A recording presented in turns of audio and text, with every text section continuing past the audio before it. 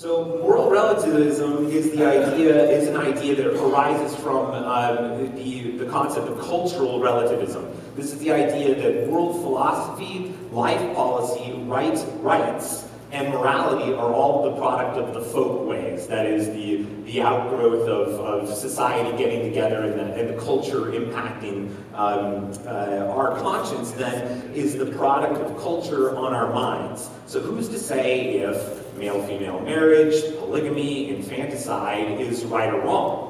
Moral relativism says whatever is good for you, and vice versa. Whatever is good for me is good for me. The classic line being, there are no absolute truths.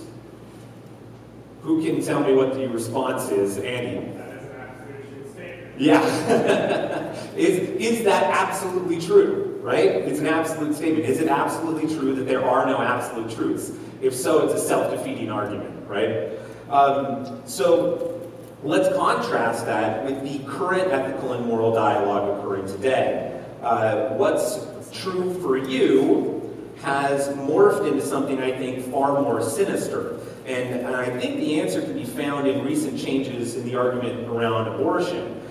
Shout your abortion is now the tagline of the moment, rather than safe, legal, and rare. So it's no longer a necessary evil, right? So the rare part of that indicates that that abortion is not a moral good. But now, shout your abortion changes abortion into a moral good. So further seen in the recent controversy around a very simple question, what is a woman? Right? Tying these things together, I recently saw a post prompting me to use inclusive language around abortion, as not all people with uteruses are women.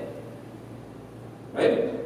So this is the age of what, for lack of a better term, I'm calling dogmatic amoralism.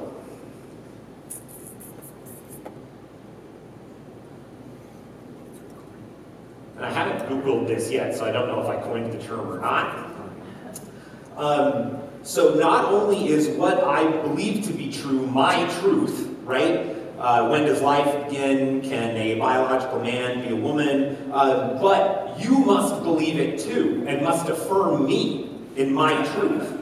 So a dogmatic amoralist standard is therefore her or himself, or as we've seen in the recent pronoun revolution, Z or Zimself, or as I recently encountered, and this is absolutely true and not meant as a joke, is cake gender. So cake gender has now separated the idea that gender is aligned with any sort of biological processes of biology at all, and is not even connected with sex. Cake gender is just this idea that you are a warm and fluffy person, and that is your gender identity. So when everything is subjective and self-defined and self-derived, we sink quickly and very deeply into the absurd. So is it enough then, now let's contrast that with Christian ethics, with Christian morality and worldview. Is it enough then to base our ethical and moral framework on simply, the Bible tells me so? Yes and no, right?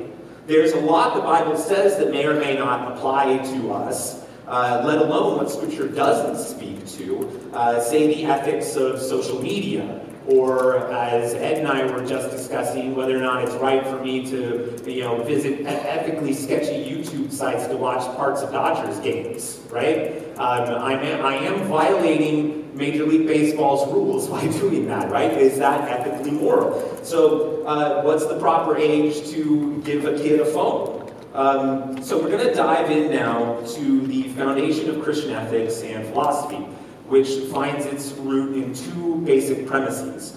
One, that God exists, and two, that he is able to and has revealed himself to his creation.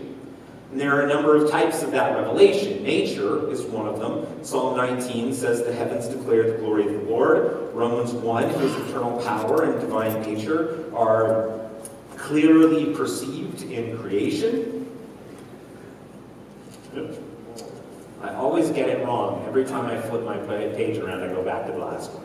Number two, human conscience. Romans 2:15 says the work of the law is written on their hearts. Their consciences bear witness.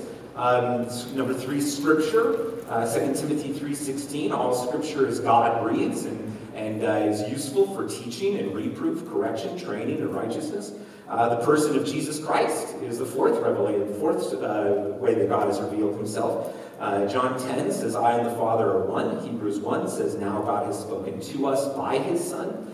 So we know that these are the basic premises of Christian ethics. What then is the underlying standard of what is ethical, what is moral, what is right, and what is wrong in the Christian worldview? Can anybody take a guess? I don't want to be a guess, really. So that would be the character of God, right? So contrasting relativism. Oh, that's not right.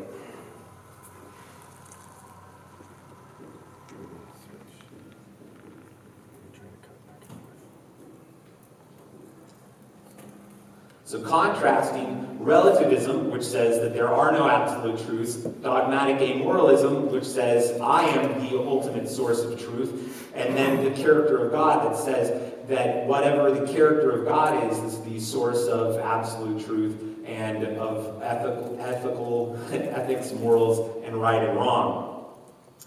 Now, yes, Christianity is much more than the application of moral principles and ethical guidelines, but it's not less than those things. Morality, so let's talk a little bit about morality in Scripture. Morality in the Old Testament, I think, is summed up pretty well in Micah 6:8.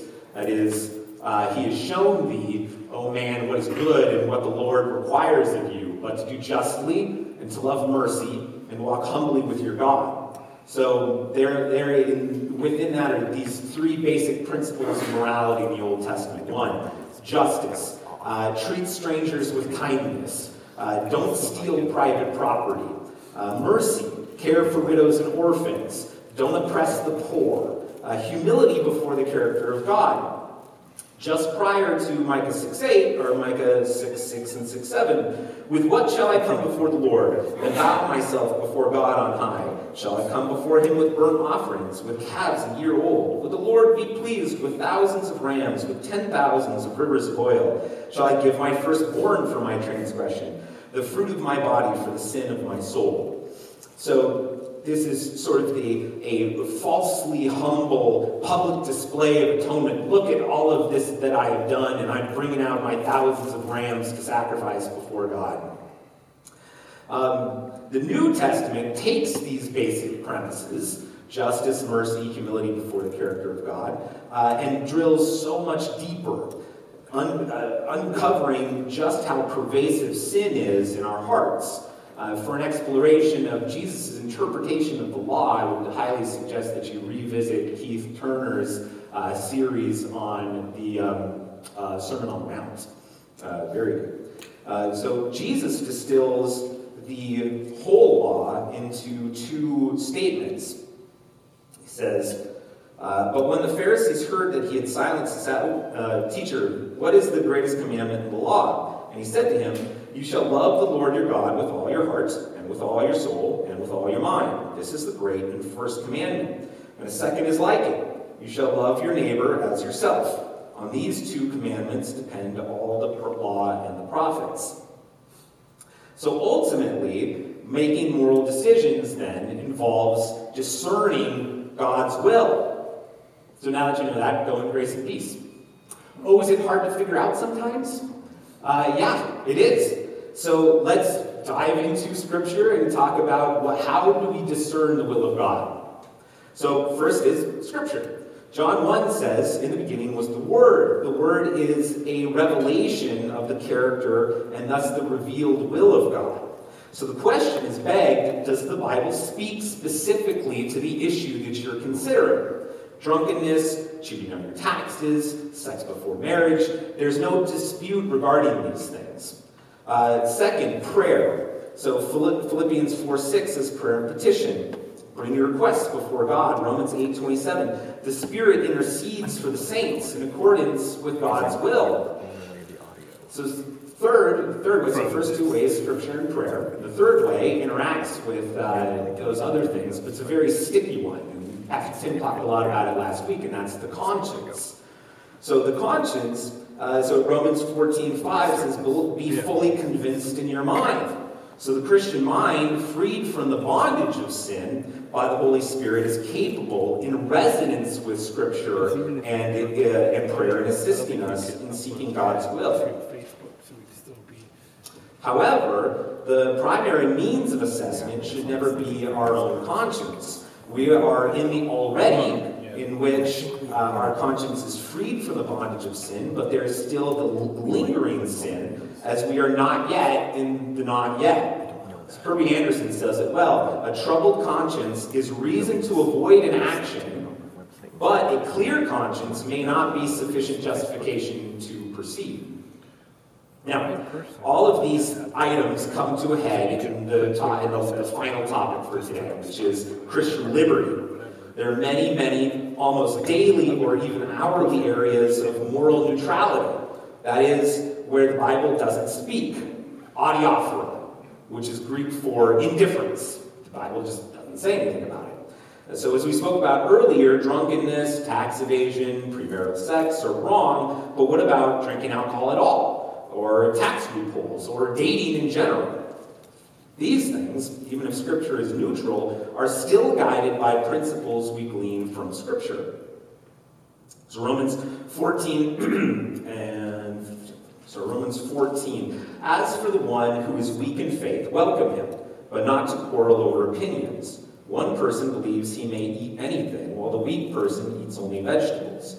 Let not the one who eats despise the one who abstains, and let not the one who abstains pass judgment on the one who eats, for God has welcomed him. Who are you to pass judgment on the one who eats, for God has welcomed him?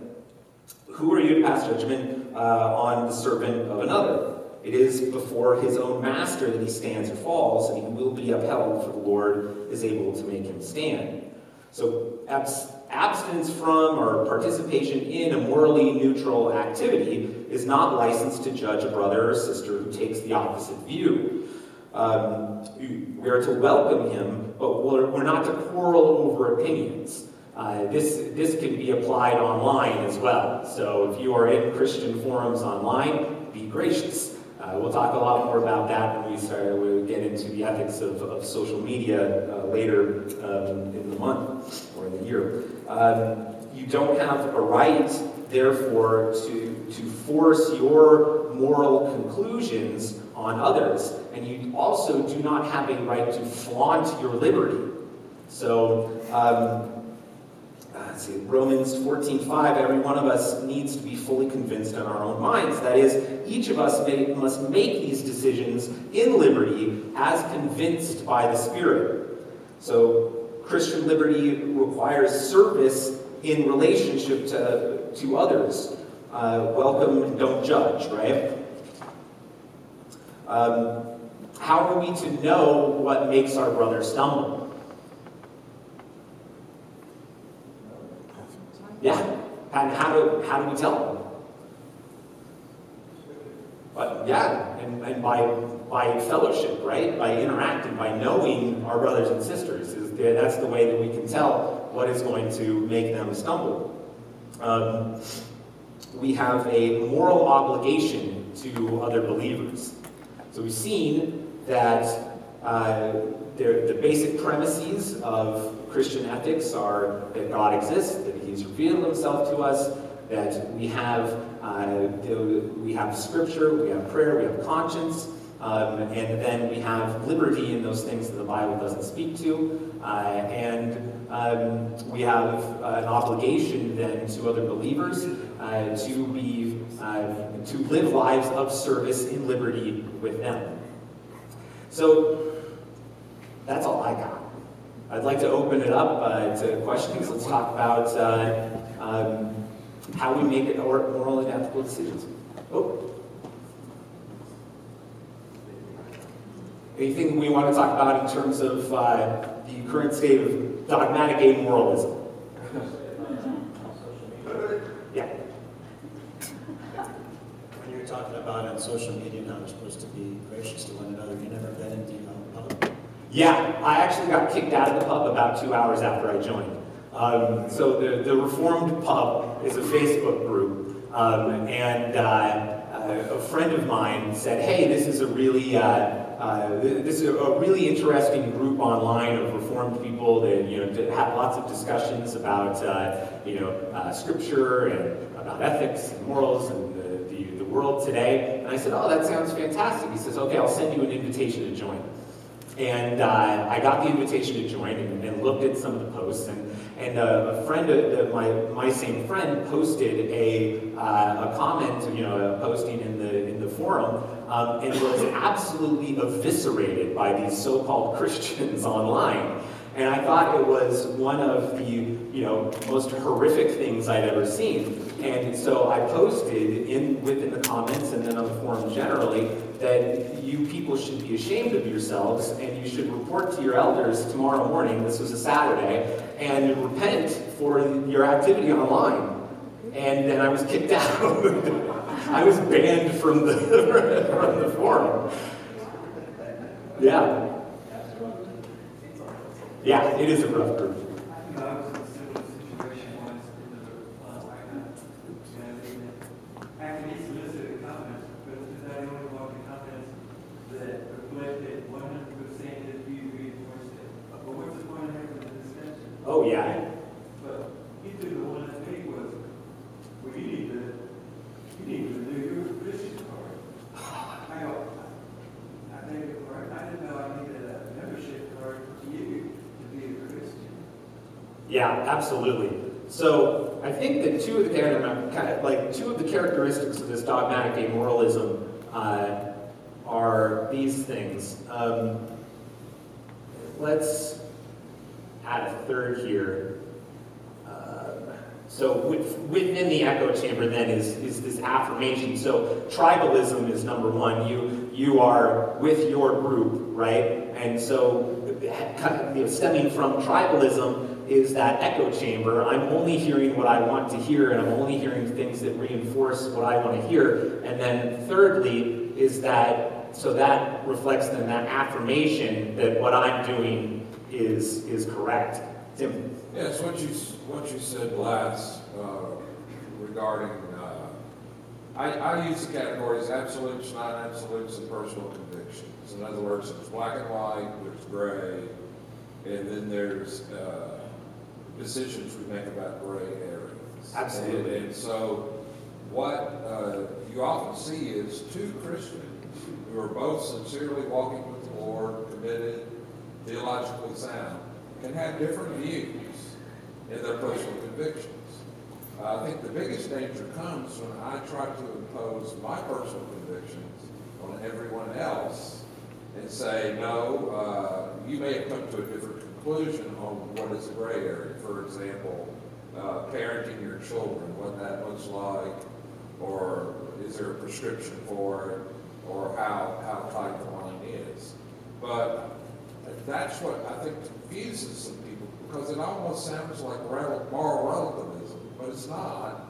It's just there are areas where the Bible has thou shalt not, that's clear to most people. And then there are areas where Scripture, as you mentioned, does not really address. And then the third area is you developing by your own conscience and your own understanding, personal convictions. But there may be times, and you mentioned this as well, that what limits my freedom in Christ is not absolute. My religious liberty is not absolute.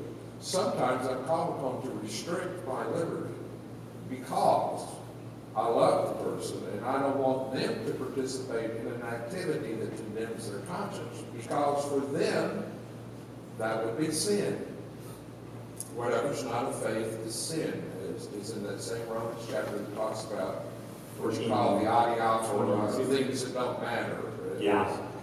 And so it's not a simple, straight cut thing. And oftentimes I find people in church wanting the leadership or the pastor to prescribe for everyone what their personal convictions should be. And that is not the responsibility of the church. You decide that for yourselves, let's say whether it's homeschool or send your kids to private school or public school, all those kinds of issues, there has to be a lack of judgmentalism about how people make their personal convictions.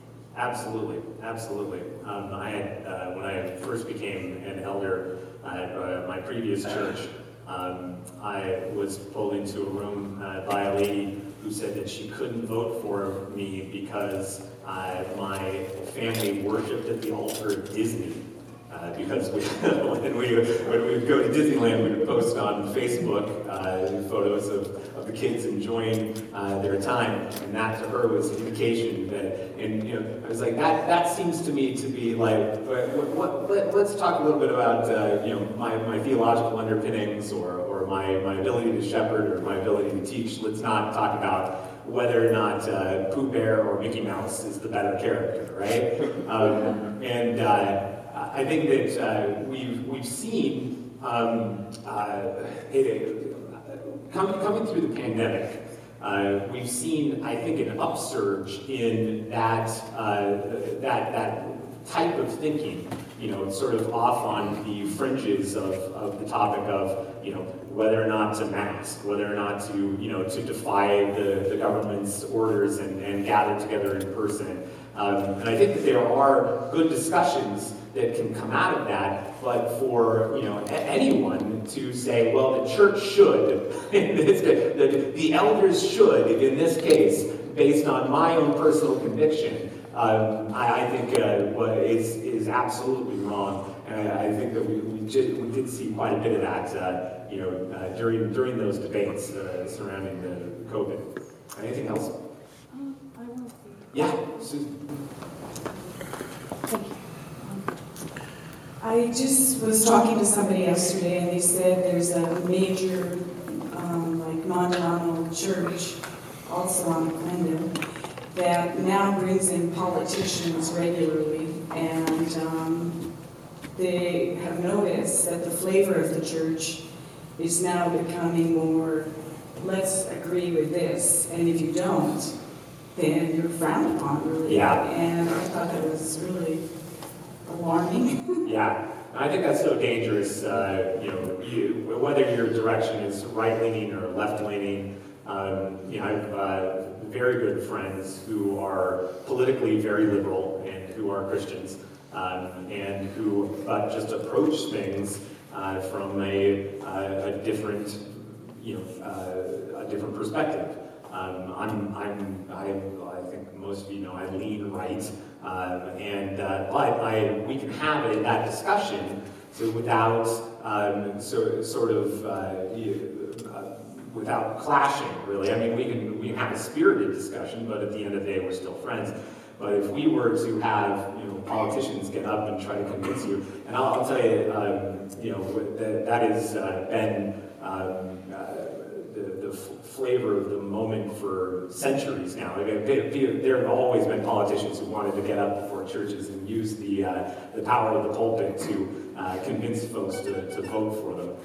And you're right, sir. I think that is wrong.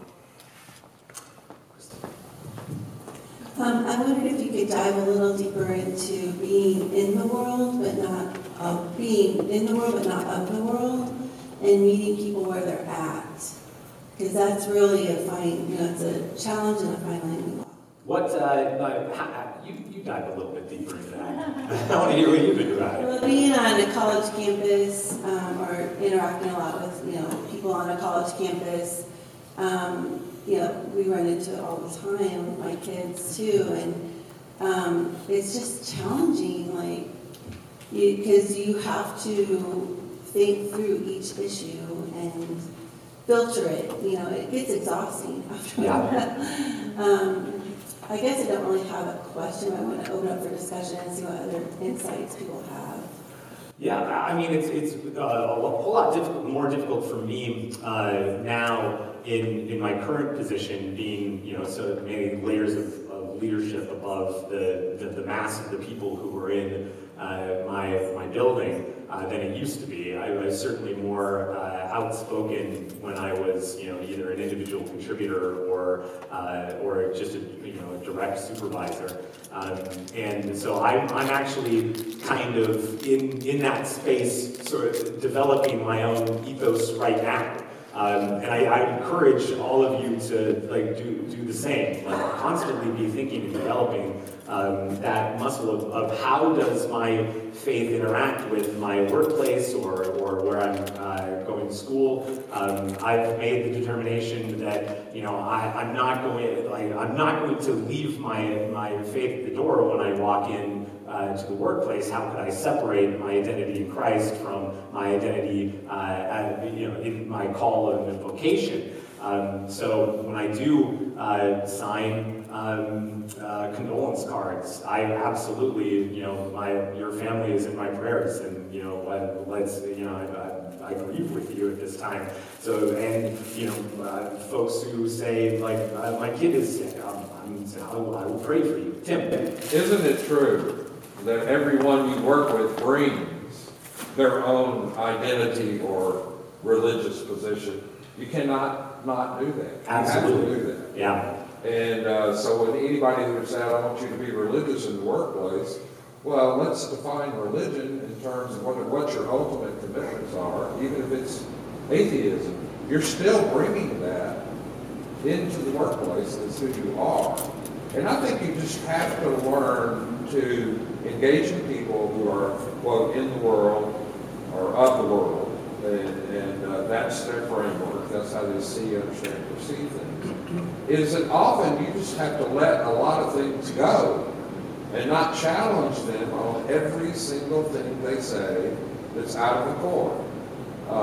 I used to, back when I was a young Christian, I used to go on Saturdays door-to-door sharing the gospel with a Campus Crusade worker.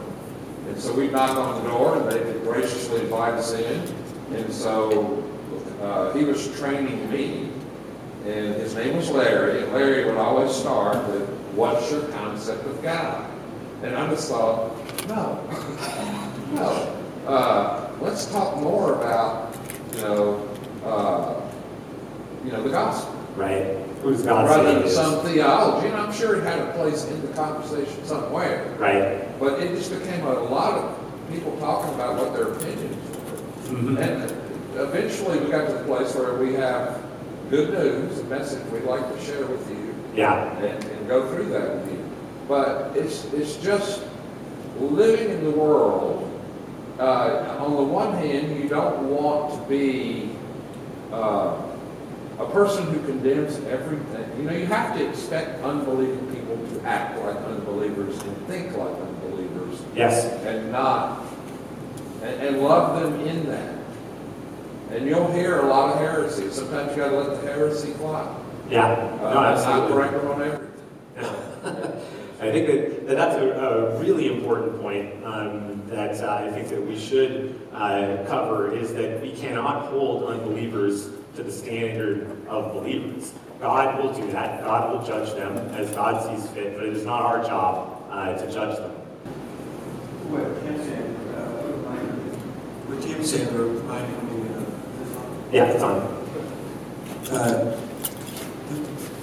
What I think we're lacking in the world, in the Christian community and in the world both, is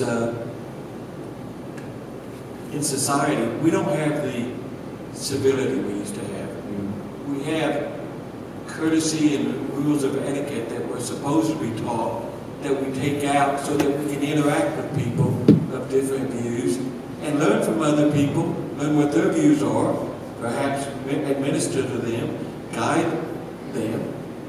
But we break down on these rules, society does as a whole, and that's a big part of why we have these problems. And it doesn't exist on the left or on the right or among the atheists or the agnostics. Well, it's among the Christians too. Yeah. We don't have the etiquette that we used to have that enables us to go out in the world. Right. And see, and what happens then is, when words become violence, right? So if you are attacking what is my identity, and my identity is self-derived, then your words then become violence against me, and then we can't have that against me. Because if you are being violent against me, then my response to you is warranted, whatever that response is. I think you're tapping into something that I've been doing a lot of meditation on and praying about. I don't know how many weeks ago Tim was preaching a sermon on thinking about what your identity is and your identity in Christ. And when I really started working on this, every offensive word started to roll off because I knew where my identity was. And I took that identity into my workplace, and I was able to interact with people. And hearing her question, if I'm understanding it, how do you interact with the world? There's a good book called Tactics by Greg Koppel. And I have found that doing a Q&A with people really opens doors in a charitable and easy way to gain their trust, build a relationship. One of the most powerful things you can do is develop a relationship and let that character shine in front of that person. And then they'll start asking questions, and then you get those interactions. It's not easy, and it takes some time. Friendships are a process. Absolutely. I think Andy and then Ed. This is back toward the tribalism side. With the plethora or just the ubiquity of social media and interconnectedness, where it's simple to find our tribe and just stay insulated within that. Will we talk more about this in your social media? Is there a solution to that? Because then it rolls down into the Christian liberty not being a stumbling block. If everybody sees everything that you do, what is the extent of your relationship you need to be responsible to others to not drink if it's going to cause somebody to drink or have be a stumbling block to somebody else? Yeah, I mean that's the question, right? Is how do we function in a world that is so exposed, but it's only exposed in the way that we want it to be. There's a great article, it's years old now, by a guy who calls himself, I think it's Wait But Lie, and he talks about how social media, despite being this great tool for communication, and despite being sort of like outwardly transparent or outwardly exposed, is really just precisely curated by each of us to show either, and it shows it either the best parts of our life, or that like veiled everybody don't contact me right now, or I'm fine, just so everybody knows, to kind of elicit those responses, and how that plays with causing other brothers to stumble. I think that we kind of have to keep in mind that if we are curating our social media to just reflect how great we're doing, we are probably sort of lifting the depression of others, right? And that may be a stumbling block for brothers and sisters in the church to see, my new car or my, and I can't say that I'm not guilty of that in the past, but I've come to be a whole lot more mindful of the types of things that I would post on social media, so that it doesn't heighten the depression in others.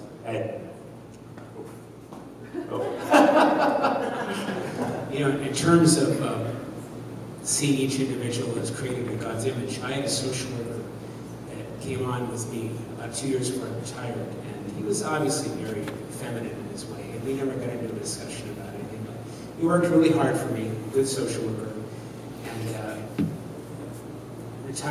when I retired, he kept in contact with me, started sending me letters, and I responded to him, and I would generally, get the gospel out there. So he sent me a letter explaining that he's moving to Texas, and please address the next letter to his now married name because he married his husband. And I generally wrote back and explained to him that I believe in civil unions, but I do not believe in the Oberfeld decision. I cared for him and respected, him and so forth. And so I see that, and he's sent back and explained why he felt that Adam and Eve, why that was a distortion of my understanding. So I've committed to this idea of keeping the dialogue going, keeping in mind that this individual, is in God's image. But it's just the lostness of it. It's hard to deal with. Right. To see. But I believe it's so important to not close off, to say, okay, well, you've said this, and therefore this dialogue can no longer continue because it's something that is so different from my understanding of what the marriage covenant is. Right. So, Kathy? No, absolutely. I think that I think it's to maintain those personal relationships is so important. If I'm interacting with somebody who wants me to refer to them by a particular name that may not be their birth name or by a particular set of pronouns, I'm probably going to do it interpersonally and interactively. But the principle remains the same. I don't believe a biological man can be a woman. Okay. I think that there's a lot of issues that, like tattoos or eating out on Sundays and or being idolizing working out or things like that. But one of the ones that really convicted me when we were in Sunland and we had our neighborhood party and we invited over our neighbors and they were a same-sex couple, kind of going off with he was what Ed was saying, and I had a Christian friend condemn me and say, how could you bring that into your home? Like, you can be nice to them, you can talk with them, but to bring them into your home with your family where your kids can see that, which you would question our faith in Christianity and that. So at what point then do you build relationships, but then is there a point where you are embracing it too much or that you're not accepting it? You know what I mean? She used to question our faith a lot, though. And it was over these issues that the Bible doesn't speak to. Like, we are big believers in loving your neighbors, right? And how do you love God and love neighbor when you have a same-sex couple who are your neighbors? Well, how are you going to love God and love your neighbor when you have an unbelieving next-door neighbor? Right? Your neighbor is your neighbor, and you know what? God put them there. They're providentially living next door to you. I think it would be shocking to most people to know that Jesus had table fellowship and what he was accused of with prostitutes and the tax collectors, immoral people. And he sat down with them and ate with them. And so someone that would charge you with that may have a deficient understanding of the gospel and what constitutes sin. That I think once you understand that you can't really categorize sin. I mean, some sins are more heinous than others, granted, and have larger consequences. But as a result of that, Christ came for sinners, and if I'm going to say I'm a follower, lover, believer, trusting in Christ, I will have an openness to interact with people who others inside the church may judge me for. And you just have to let that roll off your back. But pray for them. I would challenge them, their understanding of the gospel. Do you really get it? Yeah. Do you really see it? Or you wouldn't have said something like that. No, amen, absolutely. Any last items? But just the last thing I'll say then, kind of to address, Chris, your observation about in not of the world. I would encourage all of us to, act with justice, act with mercy, and act with humility in our vocations. Don't engage in the gossip. Don't engage in any kind of personal retribution. I mean, there are ways that you can let your coworkers fall down, right? I found myself in a position to do that, and I'll be honest, not all the time have I stopped it from happening. But I believe very strongly now that if I'm to act with that mercy in the workplace, that's going to help a person that I may not like not to fall down. And I think that's something that we need to interact with and talk about. So thank you. Let's close in prayer. Dear Lord, thank you for this time that we've had the fellowship together, draw us closer to each other and closer to you as we work our way through these ethical and moral quandaries. Help us to look to Scripture, look in prayer, and have those things resonate in our conscience so that we are seeking after your face and your character. In Jesus' name, amen.